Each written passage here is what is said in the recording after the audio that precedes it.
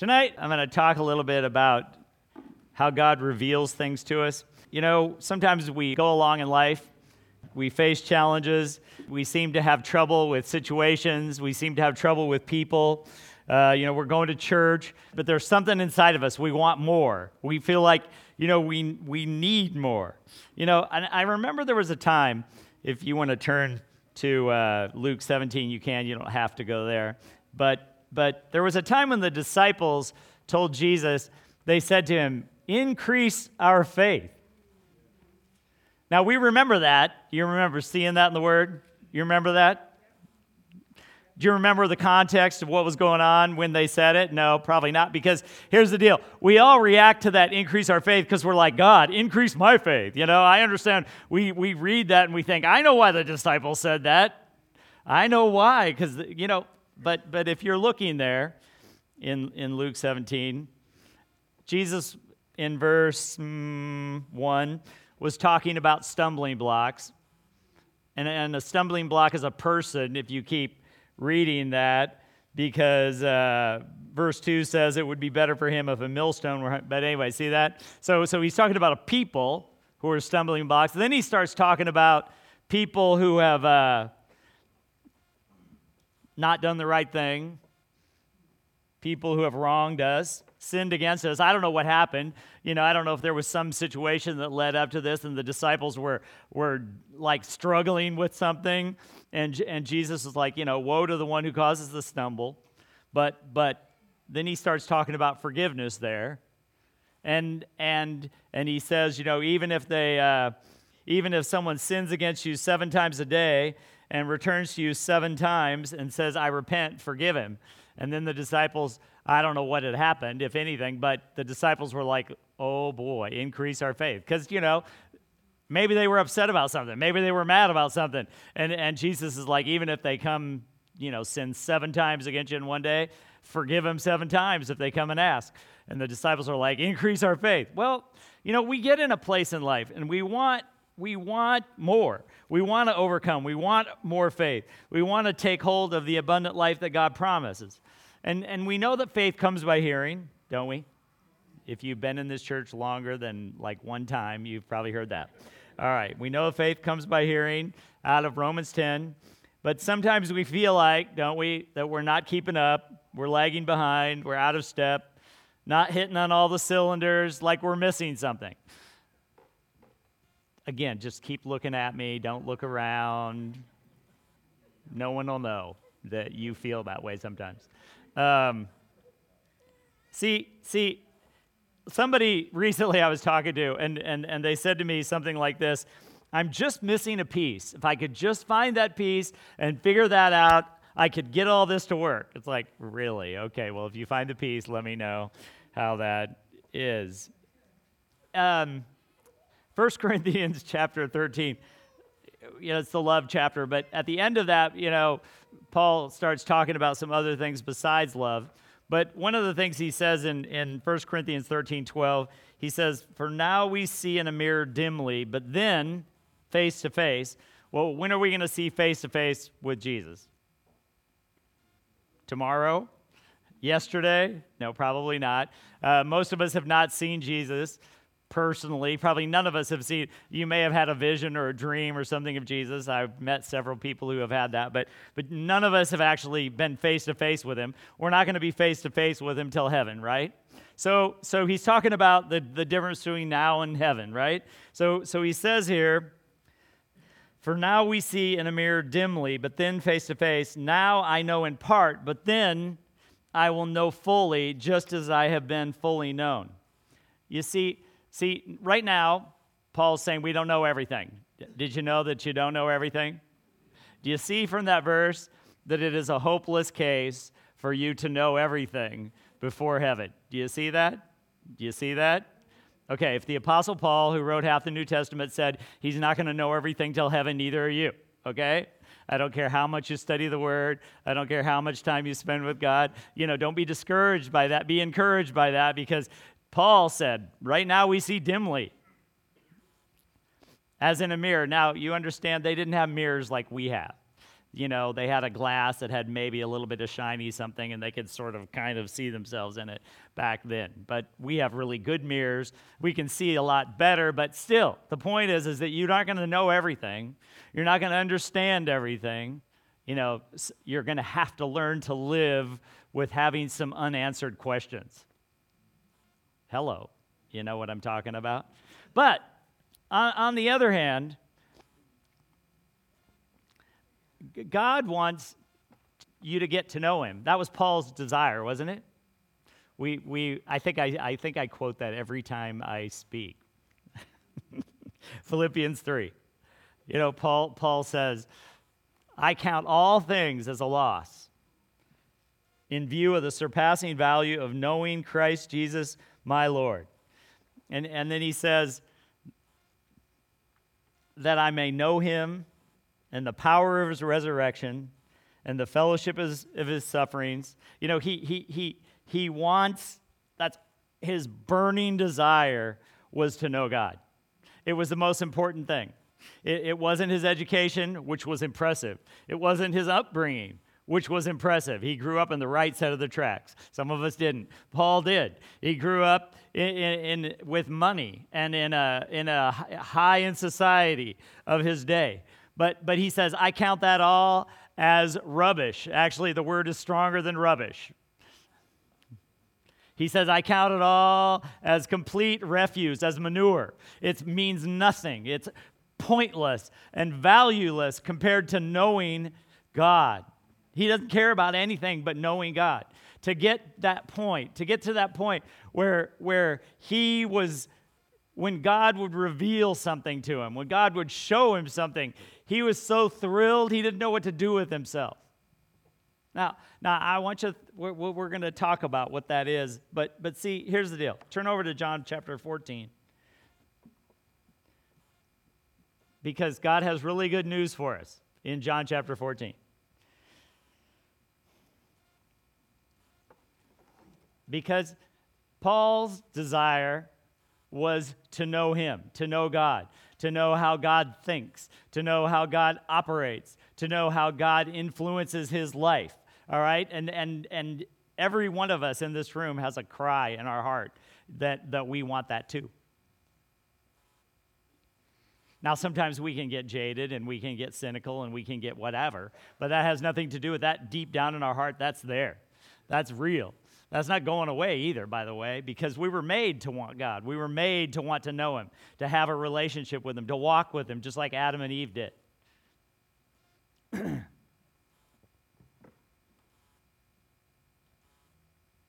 John chapter 14, verse 21. He who has my commandments and keeps them is the one who loves me.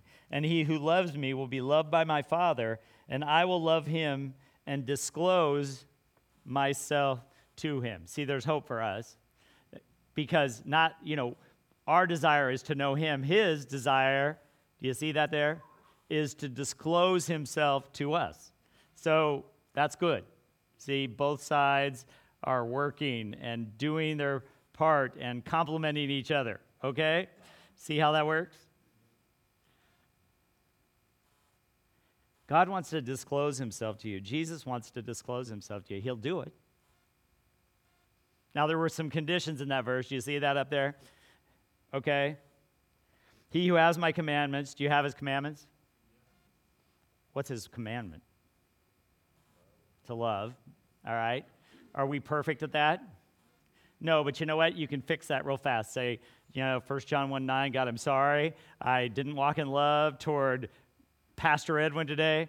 I did, but we're just using him as an example because he doesn't mind if I use him as an example. I didn't walk in love toward Pastor Edwin today. Please forgive me. If I need to patch that up with him, I'll patch it up with him, and then we move on, and it's over. See, because it says in 1 John 1:9, if you confess your sins, he's faithful and just to forgive your sins and to cleanse you from all, you get that word in there, all unrighteousness. So see, he's taking care of it. See, all you have to do is confess it, and then he takes care of the rest. Okay? So Jesus said here, he who has my commandments and keeps them is the one who loves me. You love him? Anybody in the room trying really, really hard not to walk in love at all? I don't see any hands. See, we're not doing that, right? Yeah, but but I fail all the time. Okay, well, get over yourself and stop failing all the time and get to know God a little better. And you know what? He'll meet you right where you're at. He's not expecting 100%. You understand that? He's not going to wait. It's just like, do you know those people who say, well, I'll get saved, I'll get my life straightened out, and then I'll get saved. No, that's not how that works. It's the other way around, right? We get saved, and then he starts working, right? Right? So the same thing's true here. He'll meet you right where you're at. If you're not walking in love real well, just, start making some steps in that direction, and he'll meet you right there. And so you're there. And so it says here, he who has my commandments and keeps them is the one who loves me, and he who loves me will be loved by my Father, and I will love him and disclose myself to him. He wants you to know him. He wants you to know that he loves you. He wants you to know that he has a sense of humor. He wants you to know that he cares about stupid little things that you don't think he actually cares about. I was shopping the other day for something, and I was looking in the department that I thought it would be in, and right here. Go to the children's department. I'm like, well, that's ridiculous. It wouldn't be there. So I ignored that, and then I went to another department and was looking, and right here, go to the children's department. It'll be there. So I went to the children's department, and hanging right there on this rack was what I was looking for, which still doesn't make sense that it was there, but it was there. See, he knew that. See, he's smarter than we are, and see, he cares about the stupid little things that you don't think he cares about, but see, if you'll get a heart desire like Paul did. You don't even have to be as much as Paul. Just take a few little steps in that direction. He'll start disclosing himself to you, and you're going to find out who he is. Do you know there's twice that Jesus broke bread and fish and fed the thousands of people, right? And the first time it says, anybody know, how many baskets of food were left over? 12, the first time. And the second time, anybody know how many were left over? Yeah, it's either 5 or 7. I think it's 7. Anyway, I was reading through whatever gospel both of them are in, and I had read, this was years ago, I was just in my 20s, I was like, young, like Pastor Mark. And I read the second one where there were 5 baskets, and the Lord just spoke to me, and he goes, yeah, I got more efficient.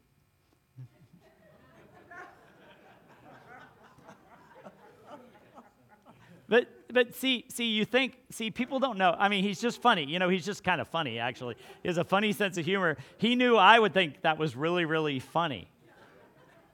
He knew I would think that was funny. Years ago, I had a client who would always say, it's going to be a big day. It's going to be a big week. Going to be a big month. He always said he was just a great big guy, and he just liked to laugh, and he was a real positive person. Going to be a big day. We can't wait. You're always bigger everything.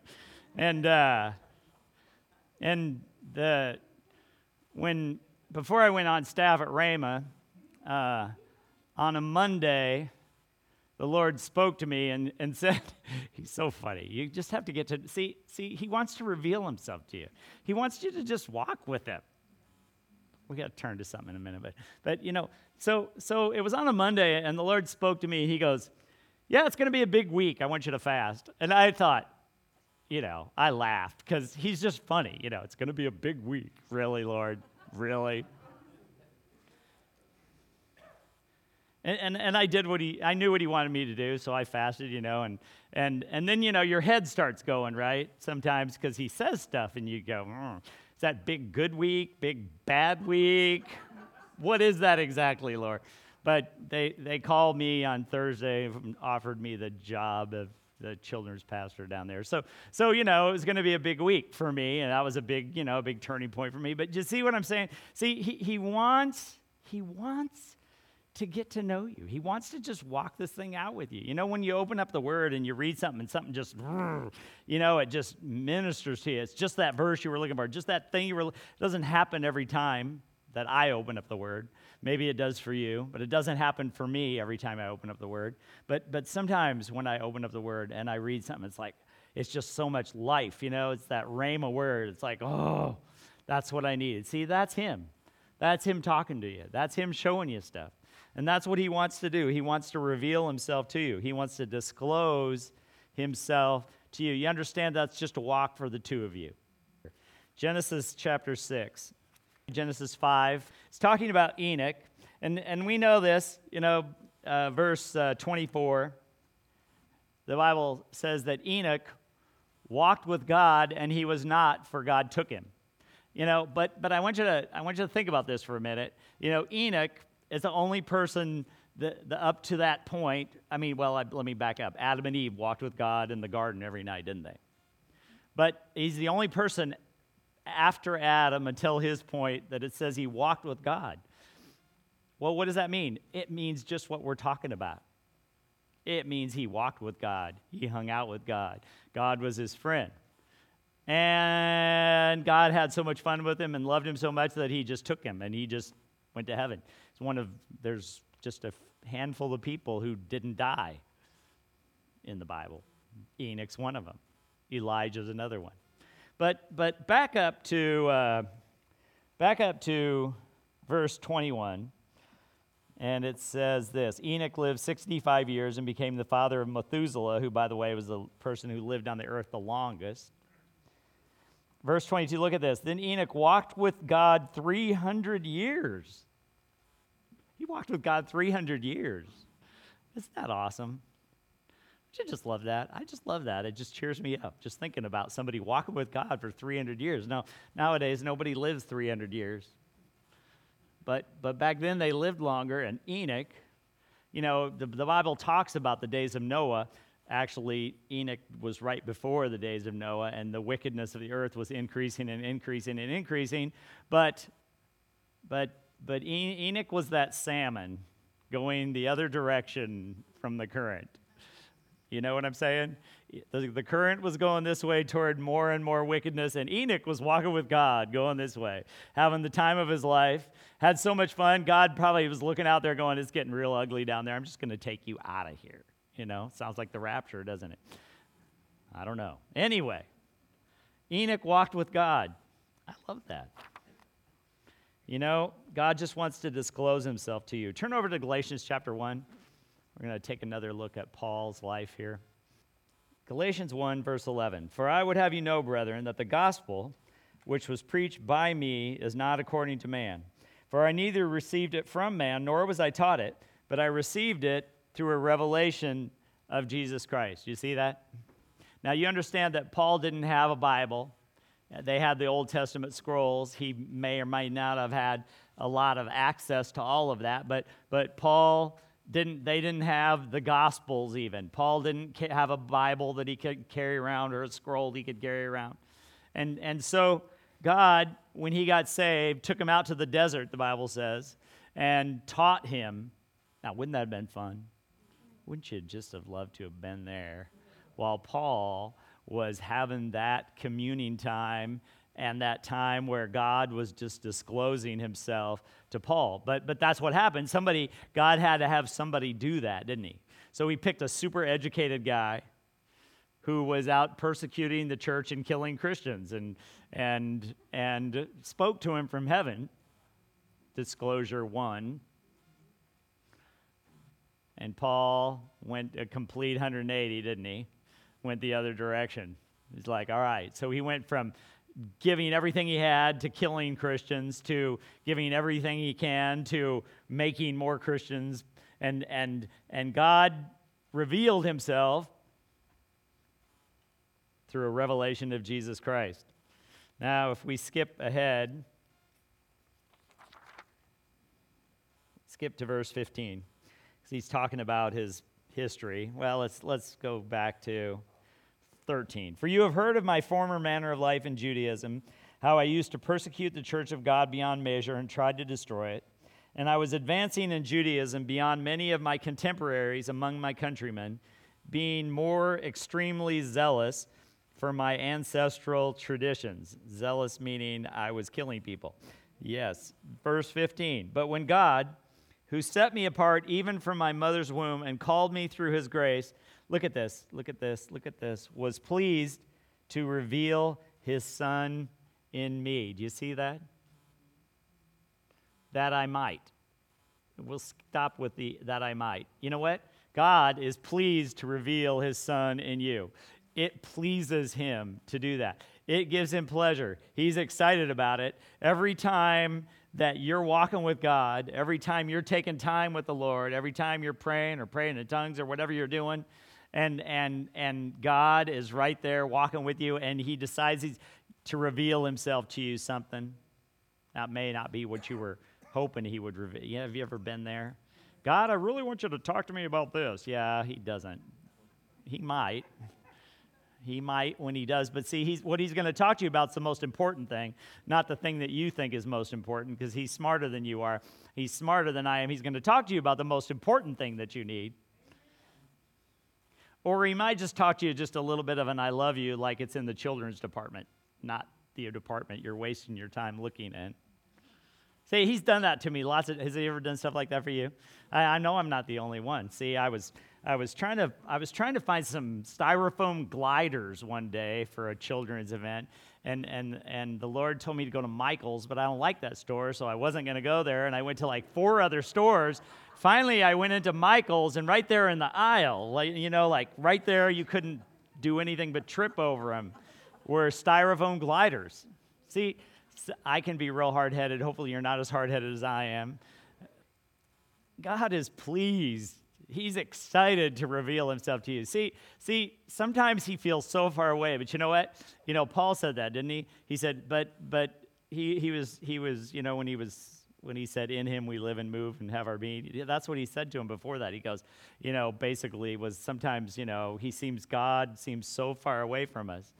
But in fact, in him we live and move and have our being. See, we think it's the other way around. See, because it's easier for us to think about that. I asked Jesus into my heart.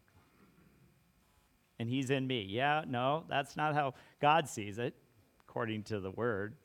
Now, it's true, he is in us, but that's not how he sees it, because it says, in him we live and move and have our being. See, he sees us being a part of him now. You see that? I'm not saying it's wrong to say the other, but he sees us as being part of him. Does that make sense? So he wants to reveal himself to you. He wants to show himself to you. Deuteronomy 29:29, you don't have to turn there. It says, the secret thing belongs to the Lord, but the things revealed belong to us and our sons forever. See, now that you're not going to know everything. Through this glass, we see dimly now. We're not going to know everything till we're there. But there are secret things. There are things that we're not going to know. Paul went in 2 Corinthians, when he was talking about, I know a man who went to heaven, whether in the body or not in the body, I don't know. But he saw things that man is not permitted to tell. Do you remember that? To see, there's secret things. There's things that God might tell Brent and not me. It's none of my business. Okay? Some of the things God's told me, they're none of your business. You see what I'm talking about? But see, the secret thing, that's God's. We don't worry about that. But that which is revealed belongs to us and our children forever. See, God wants to reveal himself. See this book here. He has revealed himself. And when God speaks something to us in our hearts, okay, if it doesn't line up with this, it wasn't God. Okay, because he'll never contradict himself, ever. People have gotten off, they've gotten wacky because they decided, somebody told the pastor one time, oh, I'm way beyond that thing. Yeah, well, they're so far beyond, I don't have any time for that. Especially somebody who'd say something like that about the Word of God. They're in bad shape. But you know what? We don't go beyond that. If it doesn't line up with that, I'm not interested. but God wants to reveal himself to you. He wants you to know him, and someday we will know him like he knows us. But right now, it's an exciting thing that we get to do in this world, on this earth. Amen? Turn over to Matthew chapter 11.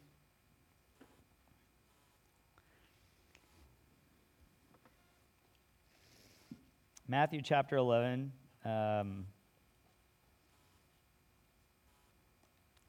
We usually go to, lots of times people quote the very end of that chapter, but we're going to back up a little bit. Matthew chapter 11, verse 25. At that time, Jesus said, I praise you, Father, Lord of heaven and earth, that you have hidden these things from the wise and intelligent and have revealed them to infants. Yes, Father, for this was well-pleasing in your sight. All things, you see that? How many things? All things have been handed over to me by my Father, and no one knows the Son except the Father. Nor does anyone know the Father except the Son, and anyone to whom the Son wills to reveal him. You see that? Is that pretty awesome? Well, how do you get to a place where he wills to reveal him to you? Well, you're one of his kids, all right? If you're part of God's family, if you have received Jesus into your life, then it's his will. Amen? If you're not, if you haven't done that, then you're not going to get a revelation of him like you would like to have. Some people, well, yeah, there might be truth there, but there's truth in other places. No. Well, that sounds good, doesn't it? That's why previous to this verse, in verse 25, it says, you have hidden these things from the wise and intelligent. People who think they're wise, people who think they're intelligent, who think they know more than the Word of God. They think they know more than the people sitting in this building. See, they're out there. And God said, I've revealed them to infants. Well, what does that mean? Does that mean that, that Micah knows more than we do? No. He's not talking about that, is he? He's not talking about that. He's talking about childlike faith. And sometimes, we have to keep ourselves from getting jaded. This world is an ugly place sometimes. There's things that go on, and there's things that go on in politics, and there's things that go on in our jobs and in situations in our families, and we can get frustrated, and we can be angry about things, and we can be distracted from what's really important. I've had to catch myself recently because we can get thinking about stuff and there's no value in it. It hurts our walk with the Lord. It hurts our relationships because we're frustrated and we're angry about things that go on in the world. Paul kept himself. He told Timothy, he said, keep yourself from the world. Now, that doesn't mean you don't live in the world, because we live in the world. But he's like, don't get all involved in everything that's going on. You just do what God says. Now, he may have you get involved. There's some wonderful Christian people in politics. There's some wonderful Christian people in Hollywood. There's some wonderful Christian people in places that I wouldn't want to be, okay? But and God may do that, but you know what? I know people who, they go to the store and buy every magazine like the National Enquirer and, read it like it's the Bible. And I'm thinking, no, you probably better put that in the bottom of the birdcage. But anyway, did I say that out loud? I probably shouldn't have. Childlike faith. God wants us to have childlike faith. We know what that's like, but, he wants us to trust him. But it's easy for a kid. They just trust. And he wants us to be hopeful and honest. He already knows, so you might as well just tell him, right? Just talk to him. That's what God wants. My wife says that all the time. God just wants to talk to you. He just wants to talk to you. He just wants to be with you. He just loves you. He wants to reveal himself to you. So, just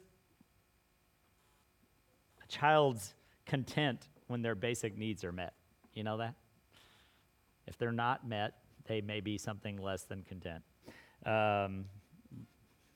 There's no screaming in here tonight, though, so we're good. But, a child's humble and they're enthusiastic, All you have to do is get in their face and smile, and they smile back at you. Or they might cry if you're me. Sometimes kids, I don't know what that's about. But, Jesus said if we humble ourselves as a child, then we're the greatest in the kingdom of heaven. A child is humble. They're not born with a contract in their hand. You will feed me X times per day. You will hold me X hours per day. You will give me X hours of lap time per day.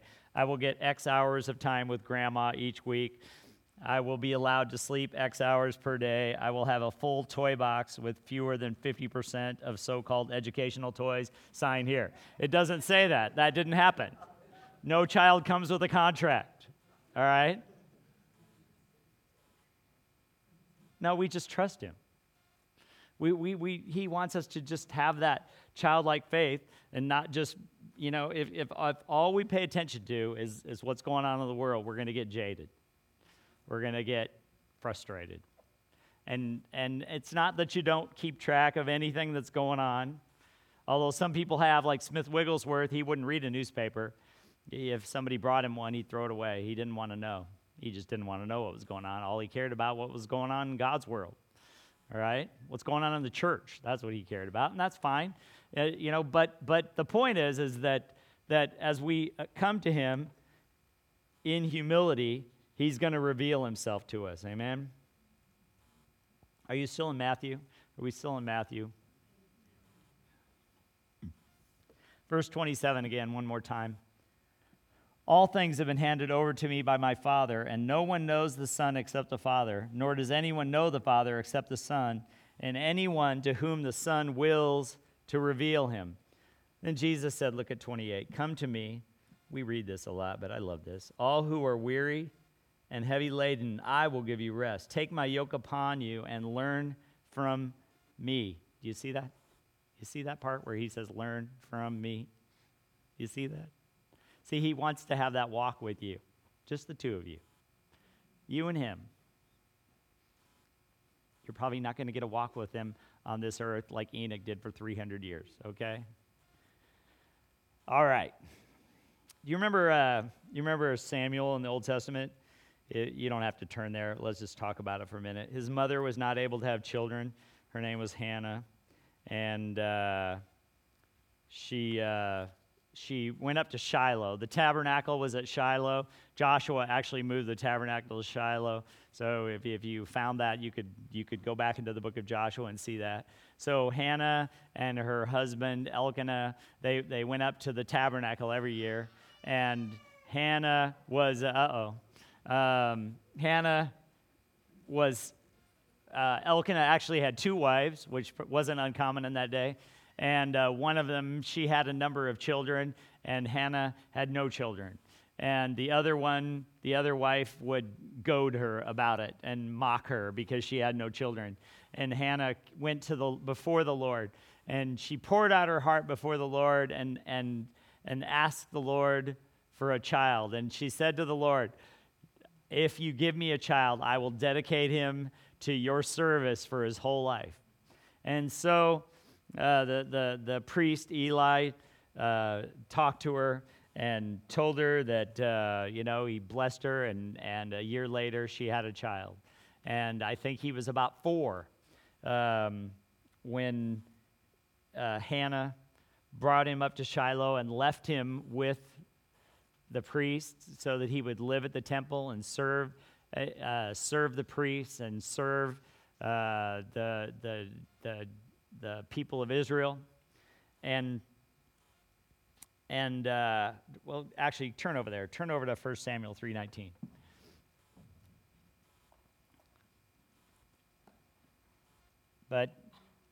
So Samuel was there, and at some point, you recall that Samuel was laying in bed, and he was not. He was near the priest Eli, but not right there. And he heard Samuel. So he got up out of bed and ran to the priest and said, yes, Eli, what do you want? Because he was a servant. He had a servant's heart. And Eli said, I didn't call you, go back to bed. So Samuel went back to bed. And he was laying there, and he heard it again, Samuel, Samuel. So he jumped up, and he ran to Eli, and he said, yes, Eli, what do you want? And Eli said, I didn't call you, go back to bed. And the third time, Samuel, Samuel. And he ran to Eli, and Eli realized that it was the word of the Lord. It was God revealing himself to little Samuel. And so he said to him, he said, next time when the Lord speaks, Samuel, Samuel, you say, speak, Lord, your servant is listening. And so Samuel went back to bed, and he said, and God said again, Samuel, Samuel, and he said, speak, Lord, your servant is listening. And that was when the Lord started revealing himself. And for Samuel's whole life, the Lord revealed himself to him, and he led Israel. But I want you to look at this verse here, 19, because it says a whole lot about Samuel's heart. It says here, look at this. It says, thus Samuel grew, and the Lord was with him, and let none of his words fail. Now, the translators have had some disagreement about the translation of this passage, all right? So some translators have suggested that it means that God did not let his own words fail. Actually, the literal Hebrew says his words fall to the ground. He didn't let his words fall to the ground. But we know that God's words never fall to the ground. The word is alive. The word is everlasting. Heaven and earth shall pass away, but my word shall never pass away. So, and we also know, from the word that it says God's words never return to him void. So it can't be talking about that. It can't mean that. So I put it up to you that the remarkable thing here is that Samuel did not lose, drop, or forget any of the words that the Lord gave to him. Now think about that. That is amazing, okay? We can, the word says that we need to be doers of the word and not hearers only, because if we just let it go in one ear and out the other, we're not doing very well, and we're not following the plan that God has for us. But Samuel had this amazing heart. That's why God put him in charge of the whole country. That's why he led all of Israel until they had a king, because Samuel had this amazing heart. Whatever God said to him, he held on to it. He didn't let one word that God spoke to him fall to the ground. In other words, he didn't forget about any of them. He didn't let any of them go. He probably wrote them all down and made sure he went and checked on them every now and then to make sure he was keeping up with what was going on. See, that's how David was, isn't it? David, what did he say? In Psalm 119, maybe 10, it says, thy word have I hidden in my heart that I would not sin against you. Actually, better than hidden is treasured. Thy word have I treasured in my heart that I might not sin against you. But it isn't just that. David just loved God. David just loved God and spent hours out in the, from the time he was a young boy out with the sheep. He'd write psalms, and many of his psalms. I mean, was he hearing from God? Yeah, because a lot of his psalms were prophetic. His psalms talk about the Messiah, talked about the suffering of Jesus, and many of the things that David wrote down were things that happened to Jesus exactly.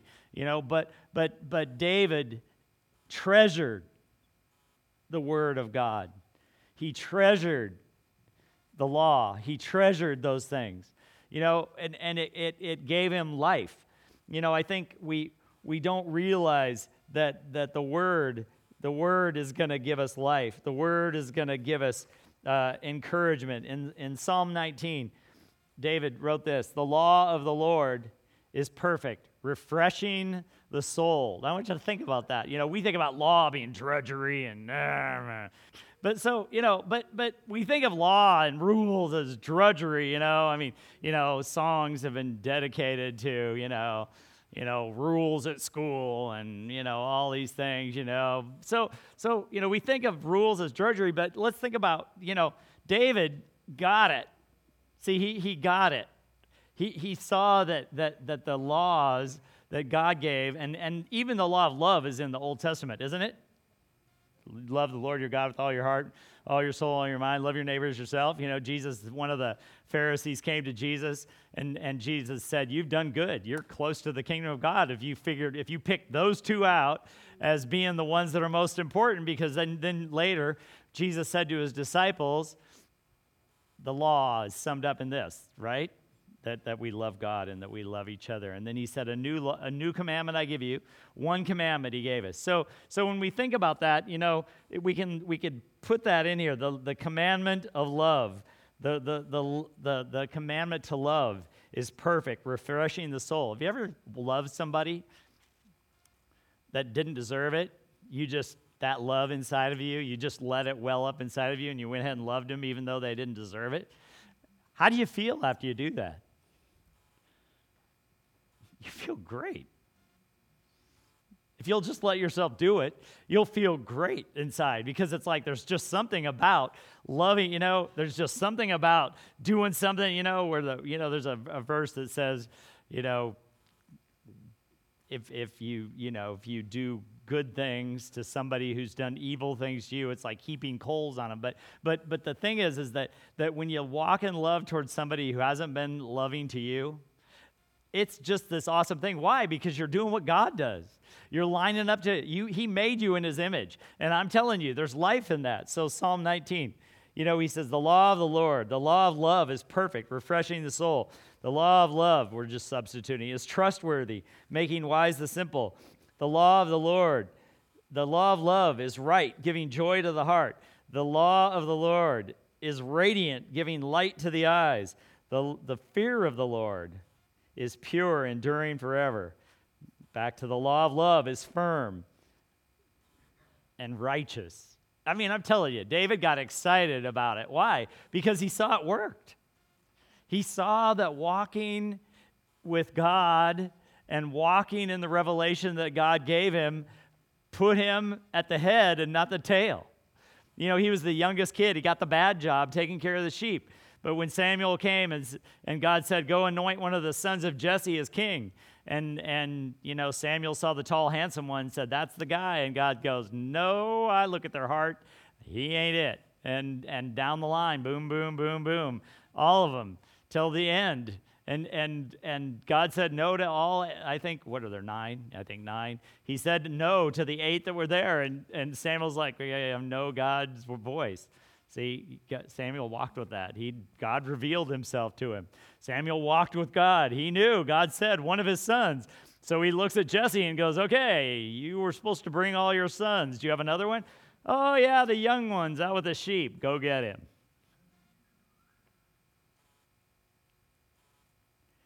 See, God just looks at your heart. That part of your heart that's calling out to him, that wants to know him, that wants more of him, that wants more faith, like the disciples said. See, he gets that. He loves that about you. He loves that part of you. When you let that part of you motivate you and get you into the Word and get you to praying and get you to helping people and blessing people and walking in love, see, God gets excited about that. And there's life in that and there's joy in that because you're doing what he does. You know, he says, you know, the Word says God rains on the just and the unjust. See, he doesn't.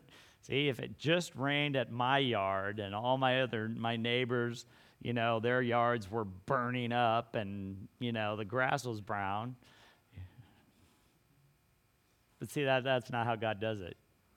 See, he's a loving God. He wants to reveal himself to everyone. Everyone he'll look to him, he'll reveal him. Seek and you shall. See, you don't have to take big steps. You don't have to spend 17 hours a day in the Word. One guy told me, he goes, I prayed 16 hours yesterday, and I thought, dear Lord, if that's what it takes, I'm in deep trouble. But you know what? That isn't what it takes. Okay? Am I right? See, that hunger, that when you got saved, that revelation of something, there's truth here. I need this. I need this. When you asked Jesus to come into your life, see, that was the beginning of it. That was the beginning of it. That's how it starts. And if you'll let it, it'll just grow and grow and grow and grow and grow. Now, if you're good, some people, they get saved and, oh well, they just go on down the road. But you know what? That isn't where most of us are at. Most of us want more. Most of us want to know him more. Paul certainly did, and what a great example that was. Look, are you back up to, let's see, John 14, or move forward. I think you're in Matthew. I don't know. John chapter 14, I'm winding down here.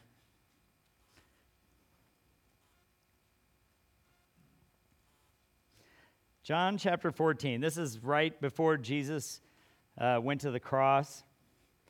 And if you have a red letter Bible, you're going to see a whole bunch of chapters right there, all in red, because these were the last words that Jesus gave to the disciples before he died. He knew that after he died, they'd see him, but he wasn't going to get to spend as much time with them. I don't know what he was doing, but he didn't get to spend it. It says they saw him hit and miss. But this was his last big opportunity to tell the disciples the most important things.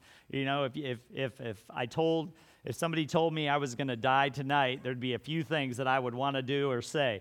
And these things are the things that Jesus knew were the most important things that they needed to hear before he left.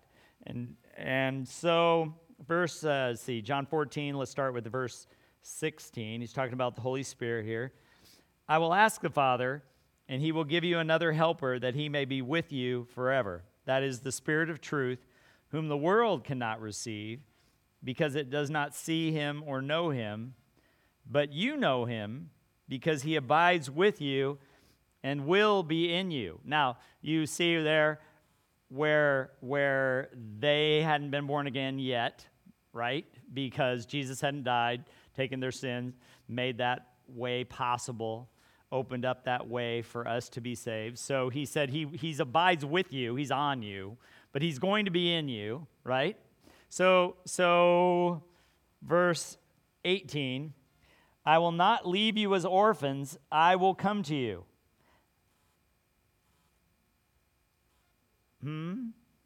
He just told him he was leaving. And he told him he was going to send the Spirit. Now he's saying, I'm going to come to you by the Spirit. Isn't that right? Isn't that right? So he says here, I will not leave you as orphans. See, that's what they're thinking. Jesus said he's leaving. They didn't even hear what he was saying. They're all freaking out because he said he was leaving. And he's like, okay, back up. I'm not leaving you as orphans. I'm not abandoning you. I am sending the Holy Spirit to abide with you forever. That means even in heaven, the Holy Spirit's going to be abiding with us, because forever would include our time, all of our time on earth, and then all of our time in heaven. So the Holy Spirit's going to be with us forever, right? Verse 18, I will not leave you as orphans. Calm down. I will come to you. After a little while, the world will no longer see me, but you will see me. See, he wants to reveal himself to you. That doesn't mean you're going to see him walk into your room. Some people have seen a vision of Jesus. That probably isn't going to happen to you, but it could. But that isn't the point. The point is that he's going to reveal himself to you. See, he was telling him, guys, I know I'm leaving. See, can you imagine? Can you imagine 3 years they were with Jesus nonstop? They were with him nonstop. And all of a sudden he says, I'm leaving. I'm sure I'd freak out too. But the point is he said, okay, it's better for you if I leave. Have you seen that passage? He said, it's better for you if I leave, because I'm going to send the Spirit. The Spirit's going to walk with you. He's going to take the things that are mine.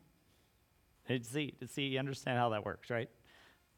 Jesus knows the Father, and the Father's given Jesus everything. We read that.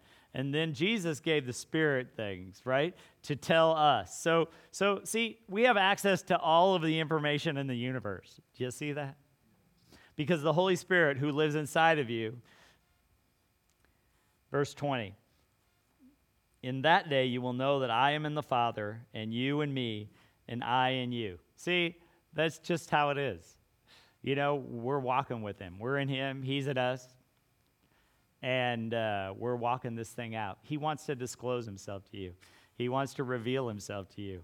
He wants you to know that everything's going to be okay, that whatever you're dealing with is not too big for him to handle. He wants you to know that he has a sense of humor, that he cares about the little things in your life, that he cares about the big things in your life, but that he's never going to leave you, and he's never going to forsake you, and he's always going to walk with you, and his Spirit's going to live with you forever. He's never going to abandon you. That's what he wants you to know.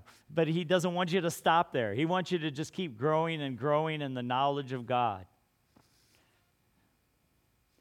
You know, one of the things, we won't go there because I need to stop, but one of the things he said, as we grow in the knowledge of God, that brings about unity. We don't see a lot of unity. I mean, I think we get along pretty good in our church here, but we don't see a lot of unity in the churches in the world. We don't see a lot of unity in the Christian community. But you know what? As we walk with him, as we spend time with him, as he discloses himself to us, as we realize more and more that we're in him and he's in us and we're walking this thing out, we're going to see greater unity. As we see greater unity, we're going to see revival, and we're going to see awesome things happen in the church and in our world, and the influence that we have will increase.